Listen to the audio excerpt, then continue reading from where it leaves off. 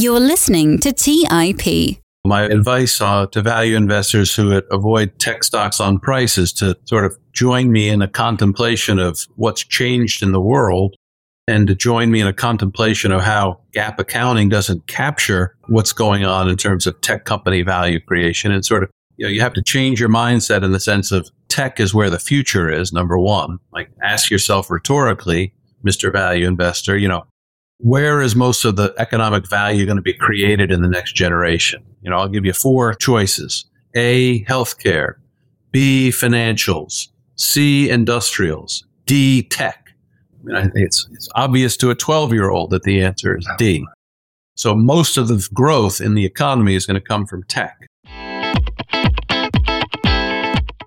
In this episode, I chat with Adam Seessel about the importance of research and development spend to a business's competitive advantage, why value investors should embrace tech as a massive creator of value, how following Benjamin Graham to the letter is causing some investors to hold on to outdated ways of thinking, why studying network effects is so important in the digital age, the importance of buying quality businesses over cheap businesses, using Adam's BMP method on one of his favorite new acquisitions, Texas Instruments, and a whole lot more.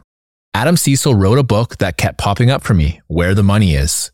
When I finally sat down and started reading it and dog-earing the pages, I realized that I had found a truly incredible resource.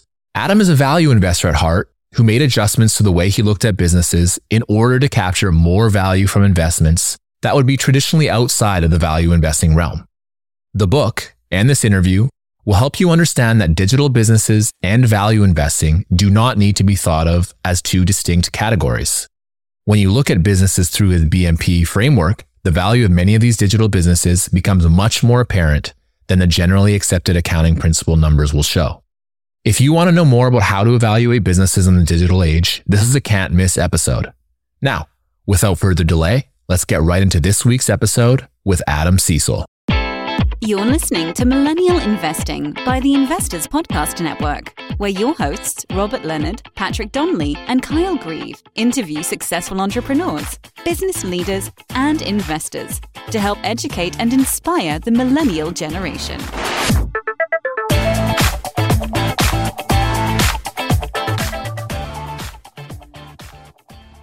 Welcome to the Millennial Investing Podcast. I'm your host, Kyle Grieve, and today we bring on Adam Seessel onto the show. Adam, welcome to the podcast.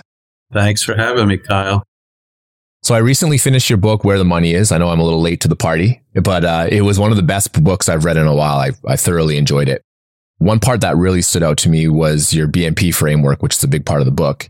And I know you've discussed that before, but just for listeners who maybe aren't familiar with it, could you briefly describe it so they have a better understanding of what it means? Sure. Well, BMP stands for Business Management Price. And it's basically the sort of compilation of 25 years plus on Wall Street, trying to figure out how to sort through all the thicket of data that you're presented with as an analyst. So I really, after 25 years, kind of figured out that the only 3 things that matter were the quality of the business, number one, the management that was running the business, and the price that the stock market was asking you to pay. So BMP for short, Business Management Price. That's all that matters, and really all that probably ever will matter when you're investing in anything, whether it's a public market stock or deciding whether to go into business with a friend or open up a coffee shop. It's BMP. It's all that matters. You mentioned in your book that in the mid-2010s that you altered the price to earnings construct in 2 material ways. 1, you looked out approximately 3 years for forecasting purposes, and 2, you made adjustments to earnings power. If you had to guess, how big of an impact do these 2 adjustments have on your performance and your investing process? Oh, they were huge. I wouldn't have to guess. I know the numbers. Just to step back for a little bit, I was raised, as I say in the book, as a kind of classic value investor. And by that, I mean, one that put price first. Price was the most important. And that strategy has did work for a lot of the 20th century. But in the mid-2010s, as you mentioned, Kyle, I went through a miserable period of performance. I was buying cheap stocks, and I noticed that the underlying characteristics of the stocks that I was buying is that the businesses that I was buying were in decline. They weren't cheap in the sense of favorably priced. They were cheap because their businesses were in secular decline. All of these classic value metrics that I had grown up with, I had to really question. The asset value, the replacement cost of hard assets, rail cars and oil rigs and so forth. That wasn't as pertinent in the digital age as it had been 25 years ago. And even a cheap PE, a cheap price to earnings multiple, didn't indicate good value. It could. It still can indicate good value. But really, I learned that of those three variables, BMP, B was by far the most important. And price, while critical, was sort of the last thing you ought to look at. So really, it was a change in mindset from, as I say in the book, moving from a stock analyst where I'm just looking at the numbers to becoming a business analyst where I'm looking at the business and seeing if it has a rosy future, and then looking at the management and seeing if they were good stewards of that business, and then finally looking at the price and saying, well, is that a fair price to pay? As opposed to sort of putting the cart before the horse, saying, oh, that's a cheap company, I'm going to buy it. Because it could just be cheap because its best days are behind it. One thing that I noticed, because I started kind of similarly to you, where I was only looking at price. So I would look for cheap stocks, and then you would notice, like you said, the quality of the business wasn't very good. And then I kind of flipped it around to exactly the way you kind of recommend in your book. When you're looking at a business and you're looking first at business and then at management, will you completely ignore price just to understand the business a little bit better before it? I try to not even look at the price when I'm looking at a business because I don't want to be influenced. It's kind of like if you're shopping for, it's a little different, but the analogy I think would help your listeners. If you're shopping for an apartment or a house, first look at the house, then look at the neighborhood, then look at the school district, and then say, well, is this house worth it? Is it a good value for the money? Of course, whether you can afford it or not is a separate consideration, but there are times when great houses in great neighborhoods are worth paying for because the neighborhood is going to continue to appreciate. And conversely, there are times when rundown houses in rundown neighborhoods are not worth the cheap price that you're paying for it because they're going to continue to degrade in quality and value. So the same is true of businesses in the stock market. Now, there are times when great houses in great neighborhoods are wildly overpriced. And there are times when cheap houses in marginal neighborhoods are a great buy, maybe because the neighborhood's getting better. But if you keep it in the context of sort of real estate, which everybody's familiar with, whether renting or owning, it's price versus value. What am I getting and what am I giving up? And what you're getting is much more important than, in many ways, than what you're giving up. So moving on to generally accepted accounting principles, GAAP. You mentioned a little bit in your book that it's undergoing some modifications, but it's pretty slow in terms of catching up to what the digital age is requiring to show value. So how do you envision GAAP adjusting for changes in the digital economy, let's say over the next decade or so? Well, let's see. I don't have that power. I'm not on the Financial Accounting Standards Board, and I'm not part of the SEC. And it may be a little technical for your readers, but it is kind of intuitive when you understand that GAAP accounting was born in the 1930s after the Depression, when the government rightly said we need a better way to have companies report their financial statements so that investors can rely on them. So that's what GAAP is, generally accepted accounting principles. So it's a standard of principles that all companies must adhere to. And the point I'm making in my book is simply that GAAP was created for the industrial age. And it was created when steel mills and rail cars and factories ruled the economic landscape. The accounting is very appropriate for heavy industry. But these new digital beings don't look like factories at all. And so the principles of accounting that are almost 100 years old now are really sort of obsolete when it comes to capturing the expenses and the costs of how Amazon is run, how Google is run, how Microsoft is run. The accounting really doesn't capture that accurately. So we'll see what the powers that be do in terms of catching up to the digital age. Meanwhile, what I decided, as I outline in my book, is I've got to make the adjustments. Just because GAAP is not, God. GAAP is a 90-year-old set of principles that, in my opinion, have become outdated in many important ways. So I've got to change and massage the numbers in ways that make sense economically to the current age. And by the way, I'm not the only one doing it. Other investors do it, but really the main people who do it are tech companies. Tech companies routinely change their numbers internally for their own consumption because they understand that it reflects economic reality to change the numbers. It's not magical thinking. It's actually more realistic thinking. And so we need to act more like tech companies, or even more broadly speaking, we need to just be rational business people and not get stuck in outdated ways of measuring value. I know in your book, you mention for when you're doing your earnings power calculations, you mention a lot of R&D and marketing expenses. Yeah. So are there other areas of GAAP outside of those that you think that you like to adjust for? Those are the most important, but I'll just give you a very simple example that maybe your listeners can understand, because it is, accounting is not for everybody. When a company makes a marketing expense, when they spend money to advertise their product or promote their product or give promotions or discount, that marketing dollar has to be expensed 100% in year one, as if it doesn't have anything more than a year of life.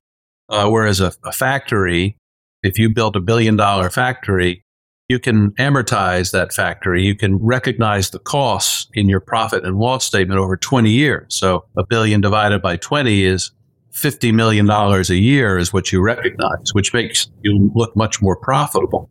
A company like Intuit, for example, they say, well, wait a sec. Our customers, when we get them on TurboTax or on QuickBooks, they last a long time, our customers. So when we spend marketing dollars, we're actually investing. It's almost like a factory. It's a long-term investment. It's not something that the marketing dollar doesn't have a 1-year life. It has, say, a 5-year life. So they adjust their marketing expenses and measure how much their marketing expenses is bringing in terms of revenue. And that's as much in the weeds as we should probably get. But the net effect is Intuit's profits are much greater than the GAAP accounting statements would have you believe. And that's the same is true of most of tech. That R&D is another expense, research and development. Let me spend a minute on that. Used to be in the 70s and 80s, R&D was pure research and completely speculative.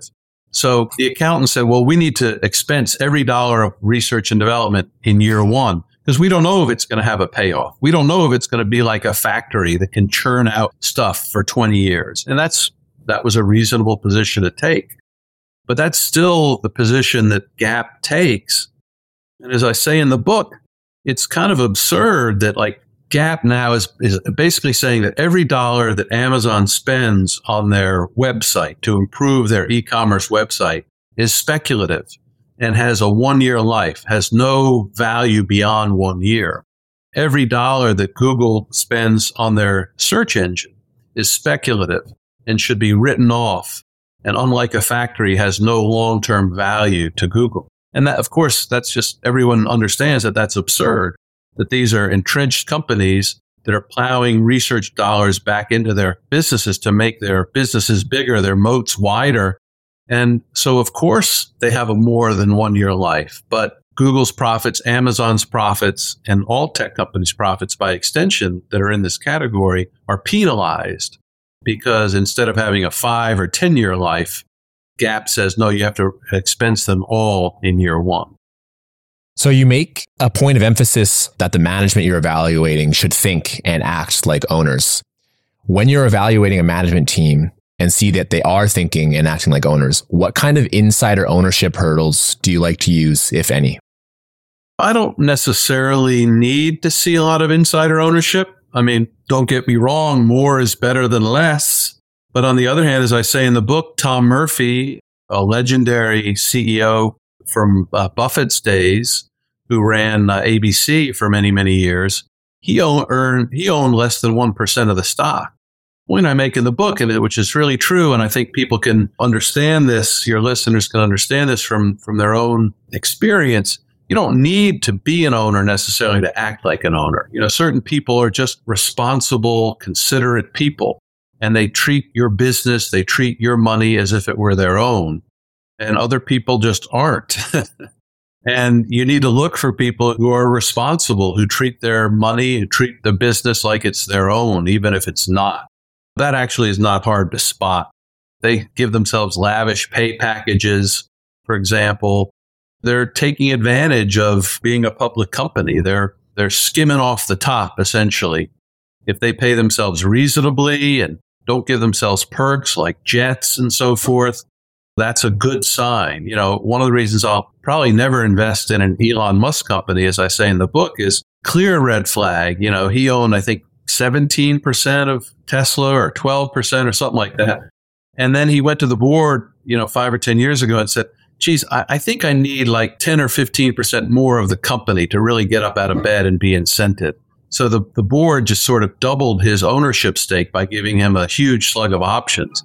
It's crazy. Like all of a sudden as a shareholder, I'm diluted because the board of my company has given the founder 2 times more ownership. That was, to me, a very bad warning sign. Of course, Tesla's done very well after that, but I'm not going to lose sleep over missing Tesla because that kind of behavior is a little weird. Let's take a quick break and hear from today's sponsors. Hey everyone, it's Patrick, your host of Millennial Investing. Every year, my buddies and I do a guy's trip to escape the cold and dreary Ohio winters. Once we pick our destination, without fail, we all jump on Airbnb and find an incredible place to stay. We just got back from an amazing trip in Palm Springs, California, and our Airbnb home was a huge part of creating memories we'll never forget. I loved it so much, I'm taking my family back to Palm Springs for spring break, and we're staying in an Airbnb home my kids fell in love with and picked out themselves. While I was there, I had the realization that my own home could be an Airbnb. It's an excellent way to earn some extra cash, whether you're saving up for your next vacation, paying off some bills, or investing. Your home might be worth more than you think. Find out how much at airbnb.com/host. That's airbnb.com/host. Hey guys, have you ever wondered if there's an AI tool like ChatGPT specifically built for the stock market? A tool that not only does the research and analysis for you, but also allows for dynamic discussions? Well, wonder no more. Meet Meka, your AI-powered stock research assistant, now enhanced with real-time stock data. Let Meka do the heavy lifting for you to significantly reduce your research time. And the best part, Meka is 100% free. Ask Meka questions like, explore the financial health of Apple through a summary of its balance sheet. Compare the financial statements of Apple and Tesla. What is the analyst price target for Microsoft? What is the social sentiment analysis of Amazon? And millions of other queries right at your fingertips. Visit Meka.com. That's MEYKA.com. Buy low, sell high. It's easy to say, hard to do. For example, high interest rates are crushing the real estate market right now. Demand is dropping and prices are falling, even for many of the best assets. It's no wonder the Fundrise flagship fund plans to go on a buying spree, expanding its billion-dollar real estate portfolio over the next few months. You can add the Fundrise flagship fund to your portfolio in just minutes and with as little as $10 by visiting fundrise.com/millennialinvesting. Carefully consider the investment objectives, risks, charges, and expenses of the Fundrise flagship fund before investing. This and other information can be found in the fund's prospectus at fundrise.com/flagship. This is a paid advertisement. All right, back to the show. So you actually just mentioned Tom Murphy, who I admire greatly. In your book, you have one line that stuck out to me in regards to capital allocation. It's the quote, "The goal is not to have the longest train, but to arrive at the station first using the least fuel." So great businesses have high returns on capital, but the fear that investors should have is that competition will come and try to steal some of the profits for themselves. So what are strategies and tactics that management teams and digital businesses will need to use in order to help maintain their profits and stave away competition? Let's just back up and look at that Murphy quote, because it is a good one. A lot of people in business, they want the longest train. In other words, they want a lavish headquarters and a lot of employees, and a lot of people sucking up to them. You should watch for that as an investor. Right now, we're talking about the M in the BMP analysis, right? The management. Like, do they want an empire? Are they empire builders or are they creators of shareholder value? Do they want to have a big train or do they want to get to the station fastest using the least amount of fuel? You want to look for people who are focused on the right things, which is making money and making money for shareholders. And Murphy did that. In terms of tech companies in specific, the reason tech has gotten so big so fast and the way they can continue to grow and the way they can continue to protect their competitive advantage is to do what they've done all along, which is innovate. Tech, the digital revolution is the biggest revolution we've had in 100 years. And it's come because a bunch of smart people just got together in their garages and started to figure stuff out. Now, Google is a huge company. Microsoft is a huge company. Amazon is a huge company. Even this quote, second tier companies like Adobe and so forth, Intuit are huge, multi-$100 billion companies. Their secret is to just keep doing what they're doing, not to get complacent. Keep innovating, keep iterating, keep producing better stuff for people. Like Google got to be where it is because it's the best, fastest search engine. And then they produced great maps and, great email and a great browser. They need to keep doing this, keep innovating. Amazon, keep shortening delivery times, keep delighting the customers. Intuit, keep innovating.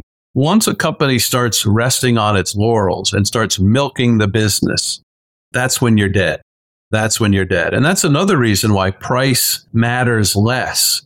Because if you tell me there's a company that trades for 30 times earnings, but is investing 10% of its sales in R&D to keep innovating, and you ask me, just for academic purposes, a company that's trading for 15 times earnings, but is only putting 1% of its money into R&D, I'd probably incline to the 30 times company because two things. One, it's not apples to apples. The first company is taking earnings away from themselves today and investing it so that they have more money tomorrow. The second company is milking the business and not innovating and thereby setting themselves up to have poor earnings down the road. So the earnings aren't comparable. So it's one of the many reasons why price is sort of the last variable. You want to say, wow, this is a great company. Wow, they're really innovating. They're doing great things for their customers. They're making life easier, faster, better, cheaper for their customers. Okay, their multiple's a little high, but what if I adjusted their multiple so that they looked like an ordinary company that wasn't investing? And then, sort of play around with the valuation and see if you can get comfortable with it. But once you stop innovating, you're dead. I really come to believe, Kyle, that there are two kinds of capitalists and two kinds of capitalism actually in the world. There's the bad kind, the kind that gets publicized in the newspapers and movies, greedy, short-term, and that definitely exists, like a cable company, like who loves their cable company? Nobody. It's a monopoly. They charge you a lot of money. They never innovate, right? They never innovate. They have mediocre service. Their prices go up every year. Every time you try to call them up, it's maddening. It's like living in the Soviet system. Those are the bloodsuckers of capitalism. And I will never invest in companies like that because they're setting themselves up for their own demise. The formal economic term for those people is rent seekers. They're just looking to squat on a piece of property and extract rent from you. That's the bad part of capitalism. I would put most banks in that category. Banks, cable companies, the list is long. But then there's a second kind of company that is the good capitalist, where they're providing a market need. They're producing a good or a service that makes life easier, faster, better, cheaper. And in return, they're getting paid. Like Google is like, all its products are free. Look how much better Google has made our lives. I say in the book that the company that got me thinking about this sort of new paradigm was Heiko, which is in an old industry segment. It's aerospace generic parts. It's generic parts for when aerospace parts wear out on an airplane. They sell at a 30% discount to GE and Honeywell and all these other branded guys who are definitely bloodsuckers. GE and Honeywell think, oh, we have a monopoly on these parts. We'll just raise prices and stick it to the airlines. And along came Heiko 30 years ago and figured out, well, we could make parts that are safe and FAA approved, but that aren't name brand. And we can sell at a 30-40% discount to GE and Honeywell. And it took a long time for them to gain the trust of the FAA and of the airlines themselves. But now they sell to all the 20 major airlines. They've had close to 100 million parts on a plane without any incidents. And the stock has been a monster. And the owners are rich. The shareholders are rich. They have a stock option program. So the secretaries and the machinists on the assembly line are rich. And that's the kind of capitalism I like. And that's the kind of company that I'm going to invest in, one that innovates. So you mentioned Intuit a lot in your book and how they're able to beat competition because of their incredible gross margins. And as you just said with R&D, they obviously spend a lot more on R&D than they do compared to their competitors. But as a business like Meta has shown us in the past, the market can react negatively for a time to massive spending in these areas if they don't see value in it. How do you go about looking at a business's R&D and marketing history to ensure that they're spending that money wisely and that it's returning some form of value? I mean, it's pretty common sense, Kyle. You know, like, I don't know if I've ever used TurboTax, but I know people who use TurboTax. It's great. I've never used QuickBooks, but I know people who use QuickBooks. It's great. There's a demonstrated need for that product. Whereas something like Meta bet the ranch a couple of years ago, changed their name and said, we're going to invest, I think it was $10 billion a year in virtual reality. Well, that just strikes me as highly speculative. I'm not a venture capital investor. I'm not going to invest in unproven stuff that might work. I'm going to invest in stuff that, you know, while early in its life cycle, has proof of concept that it's going to work. So QuickBooks has 1-2% market share of its ultimately addressable market of small business software, you know, helping small businesses keep track of their bills and invoices and so forth. Meta has 0% of the virtual reality market because there is no virtual reality market. So, you know, it's common sense. It's like, I'm not doing it. Amazon retail sales, North American retail sales, e-commerce is about 15% of North American retail sales. Like, that's just not a very high number. So it's already established, and yet it has a lot of room to grow. Progressive Insurance, which is really a tech company. It's an auto insurance company, but it's really a tech company. It uses tech to gain its advantage. It has 15% market share. That number is almost surely going to go up. And meanwhile, the auto insurance market grows. So once you find a company with a fairly small share of a large pie and the pie itself is growing, good things are going to happen over time. So there's a quote in your book on value investing that I really loved, which was, the essence of value investing is to buy a stock when the market is voting on it and then wait until the market weighs it. This made me think that a lot of value investors tend to stay away from optically high-priced tech names like that we've been talking about. But if you know the value of a stock, regardless of its price to earnings ratio, all you need to do is wait for that stock until it is either not loved by the market and that drops the price of it, or is not loved as much as it should be, which you use your BMP system to do, and then just wait for the market to weigh it properly. So would that be kind of your advice to value investors who tend to avoid tech stocks based purely on price?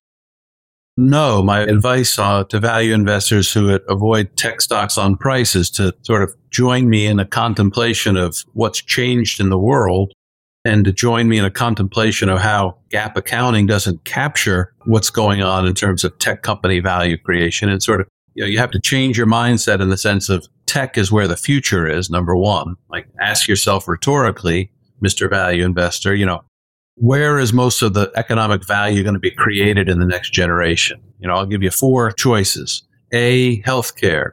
B, financials. C, industrials. D, tech. I think it's obvious to a 12-year-old that the answer is D. So most of the growth in the economy is going to come from tech, number one. And then number 2, how is the value of tech not captured fairly? Because as I say in the book, Kyle, Google and Amazon and all these other tech stocks, all of Adobe, Ansys, Salesforce, Autodesk, all these companies, large and small, have always looked expensive from the time they IPO'd to now. But they've gone up tremendously. So either it's a binary, the answer to why have they gone up even though they've looked expensive is binary.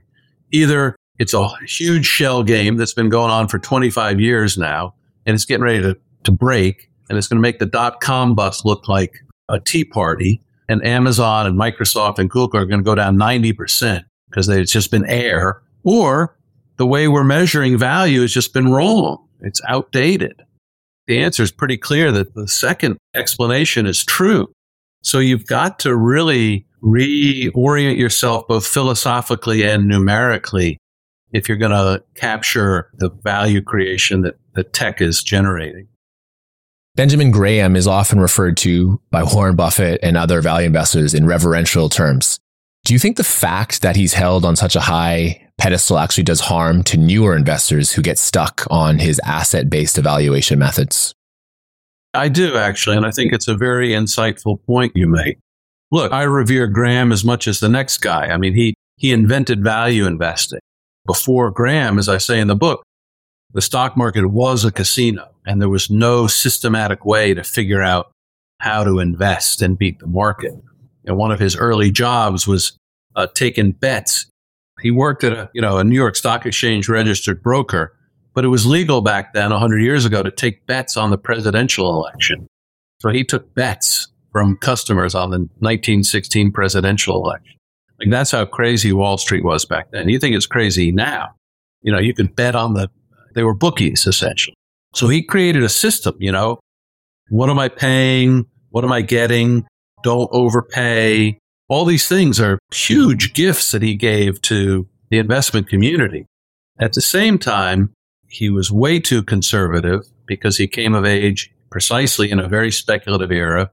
He lived through the Depression in the 30s, so paid to be conservative. And so Buffett went beyond him and started paying higher prices for better businesses. And I think that we need to keep going and even quote higher optical prices, even though they're really not higher prices for shares in tech companies. So yes, I do think that to put him as sort of he's a saint. He belongs in the value investing canon, but times change, life moves on, and our attitudes have to move on too. So speaking of Benjamin Graham, in your book, you discuss the evolution of value investing, starting with Value 1.0, which was inspired by Benjamin Graham's asset value approach. Then in Value 2.0, you discuss Warren Buffett and his brand TV ecosystem. And then you present your BMP checklist for Value 3.0. So as entire industries change, the way we evaluate must change as well. But what are some of the timeless investing concepts that continue to thrive from Value 1.0 through to Value 3.0? Well, let me just set the stage for your listeners by saying, Value 1.0, Ben Graham was assets, as you say, and not just assets, but what could they be liquidated for? I own a company, a stock that has inventory of X dollars and cash of Y dollars and no liabilities. And the net assets are worth $100 a share. And I can buy the stock for $60 a share. I can buy it for 60% of liquidation value. Beautiful. Because the theory is that the $60 a share will inevitably go to $100 to reflect at least asset value. That's a very good construct. Buffett said, well, that is a good construct, but I live after World War II. The U.S. is in a very stable place. The economy of the U.S. is growing. I want to buy great businesses. So I'm not going to look at assets so much as I am going to look at earnings. I'm going to look at their earnings, and I'm going to be willing to pay it up. As I show in the book, there's a chart that shows he was paying higher and higher multiples as time went on because his conviction that a great business would grow and would sort of outgrow the high multiple was the conviction that he had was increasing. All I'm saying is we need to move on to the 3.0 where we don't focus on earnings, current earnings so much as earnings power, the latent ability of a company to earn money. As I said, when I compared the 30 PE multiple versus the 15 PE multiple, the 30 PE multiple company is much less expensive than it would optically appear because it's reinvesting to grow its future earnings. Those are the three constructs. But look, paying a fair price, that concept will never die. Being rational, that concept will never die. Getting good managers, that concept will never die. So there's a lot of good still in investing. That's why I saw the subtitle of the book is Value Investing for the Digital Age. We just need to modify. It's not a revolution. It's an evolution. Let's take a quick break and hear from today's sponsors. Hey everyone, it's Patrick, your host of Millennial Investing. Every year, my buddies and I do a guy's trip to escape the cold and dreary Ohio winters. Once we pick our destination, without fail, we all jump on Airbnb and find an incredible place to stay. We just got back from an amazing trip in Palm Springs, California, and our Airbnb home was a huge part of creating memories we'll never forget. I loved it so much, I'm taking my family back to Palm Springs for spring break, and we're staying in an Airbnb home my kids fell in love with and picked out themselves. While I was there, I had the realization that my own home could be an Airbnb.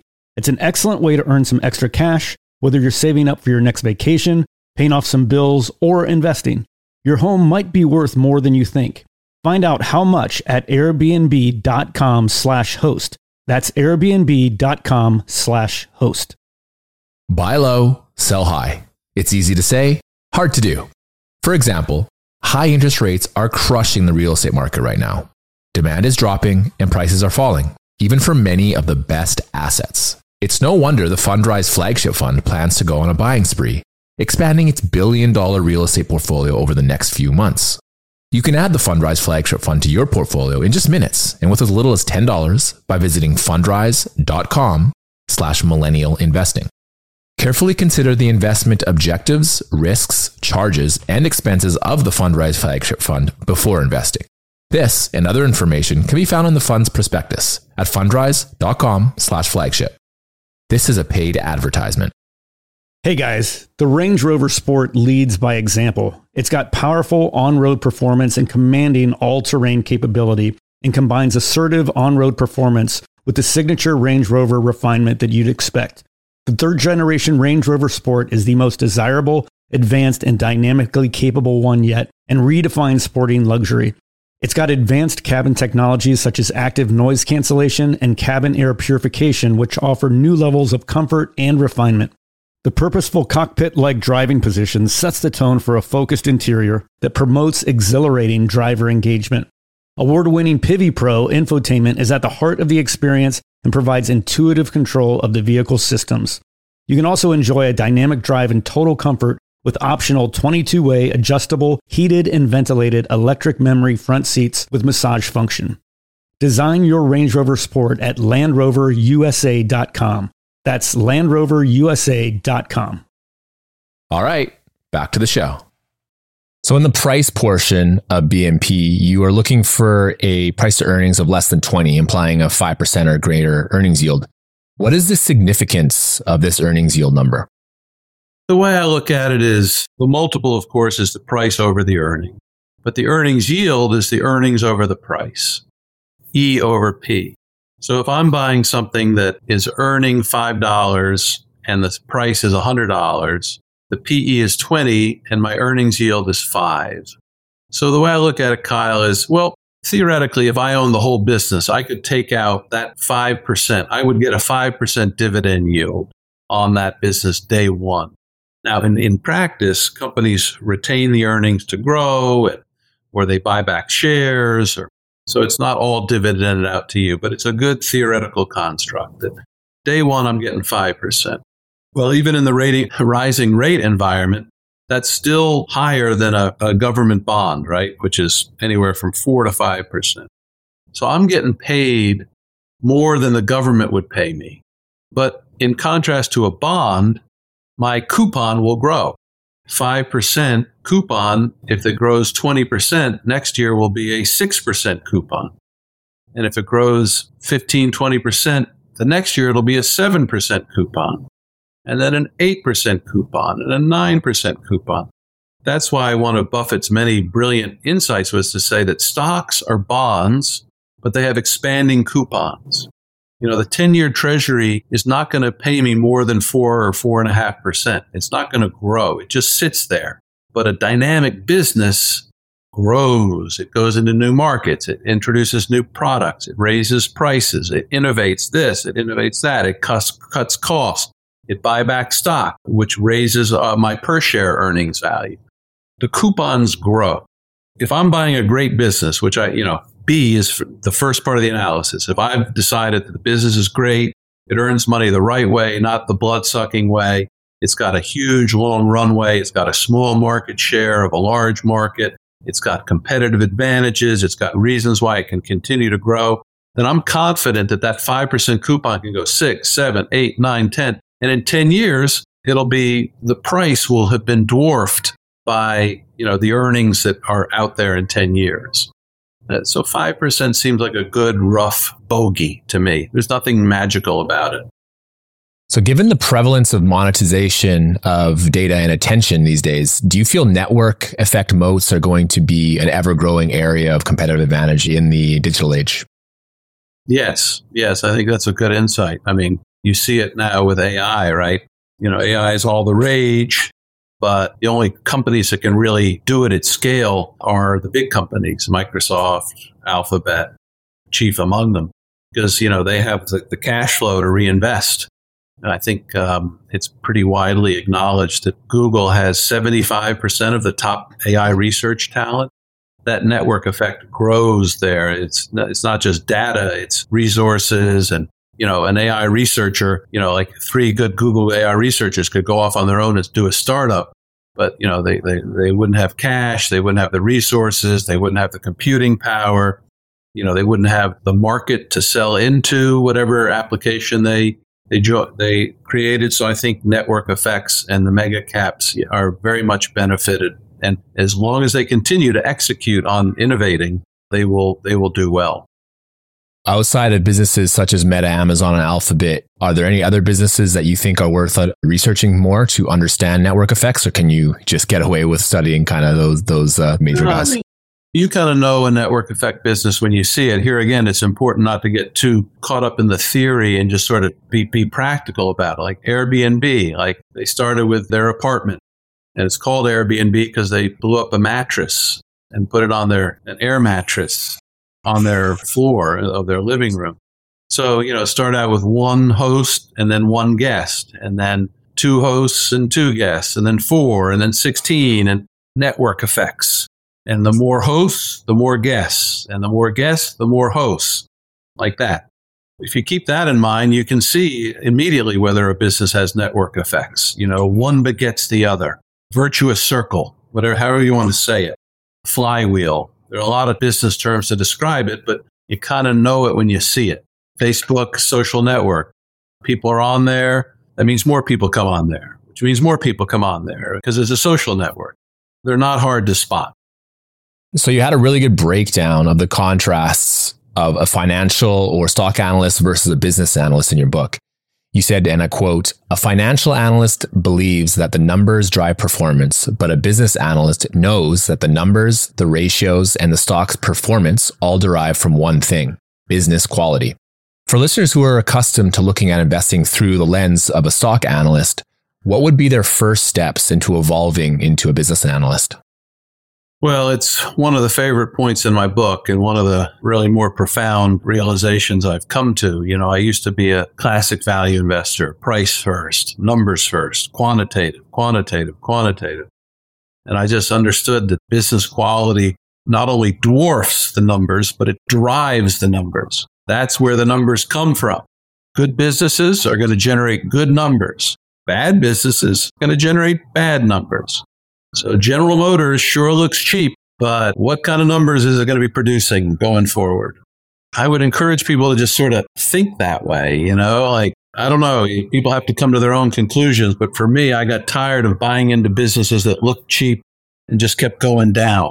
Business quality rules. It's sort of, if we don't have enough evidence of it by now, I don't know what more evidence we can have. So you just need to deeply think about, okay, I own businesses X, Y, and Z, and they're cheap optically, but what is their quality? Like, what is their future? And what numbers are they going to be producing in 5 years, 3 years' time? Whereas if I bought business ABC, okay, it's optically more expensive, but what's it going to look like in 3 or 5 years' time? Quality wins. So a new investment that you have just made is in Texas Instruments.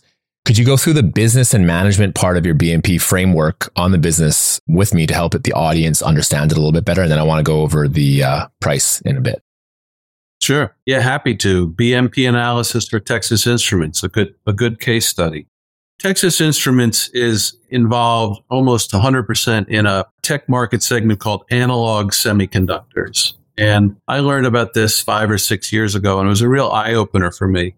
I always thought that semiconductors were, the chips that went into memory and storage, Intel, and so on and so forth. And that's a much bigger industry. That's digital chips. That's zeros and ones. That's digital semiconductors are ones that just manipulate digital data.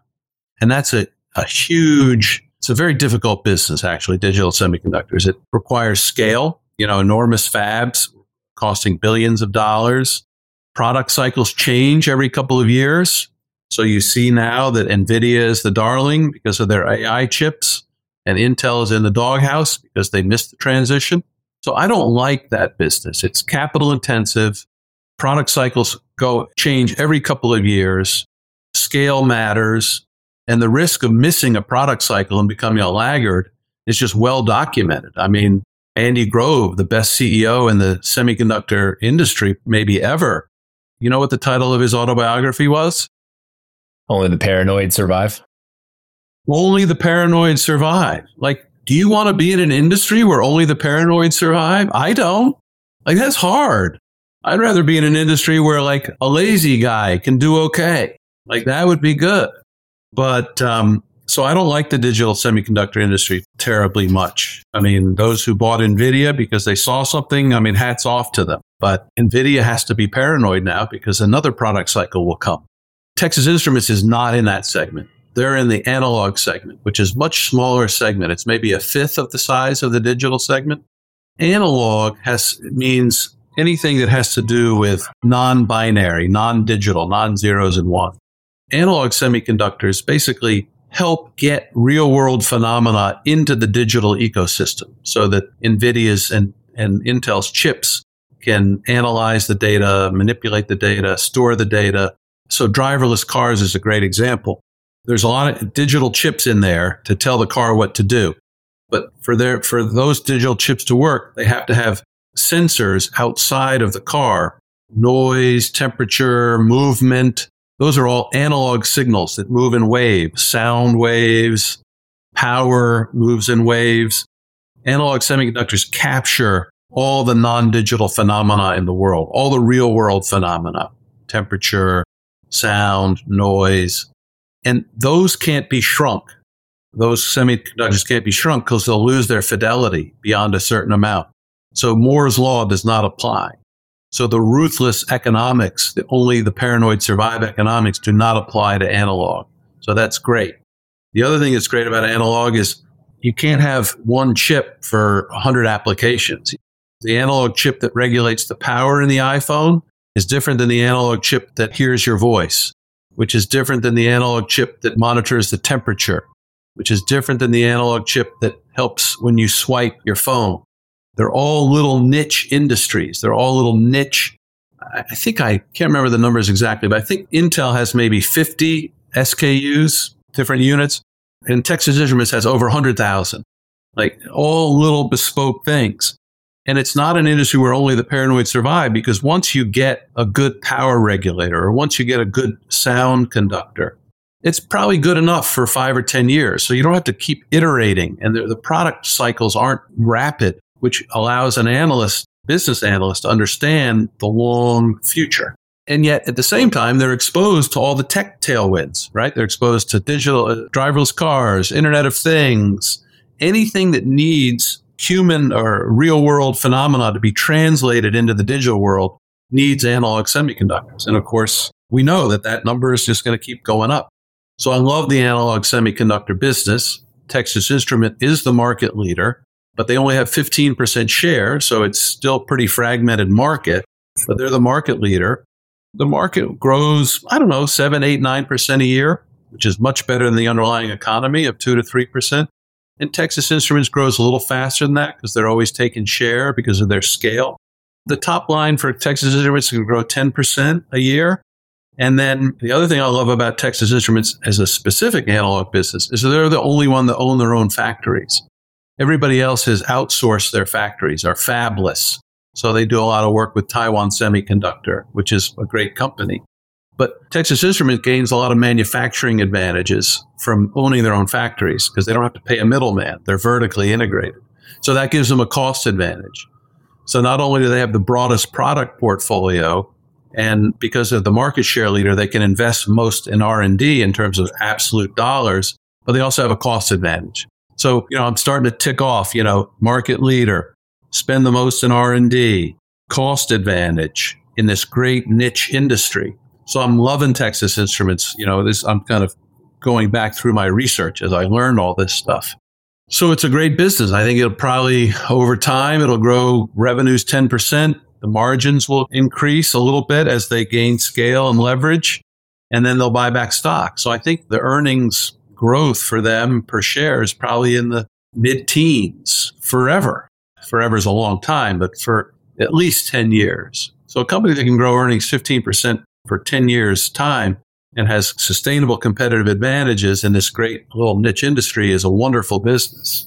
The multiple, so that's the business. The management is great. They don't own a lot of stock, but they'll quote Buffett, they'll quote Graham. You go on their website, they have a whole dedicated slideshow to capital allocation. Like, they understand what drives value.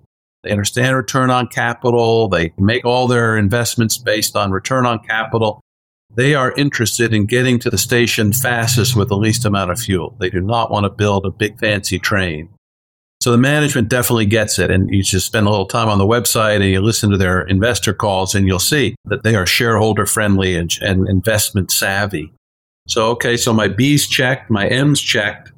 And then the price is a good example of sort of a more ordinary earnings adjustment, but optically, like this year, they're going to earn $7 and change, and the stock's 160. So let's call it a low 20s multiple. So it doesn't pass my test of 20 and under, right?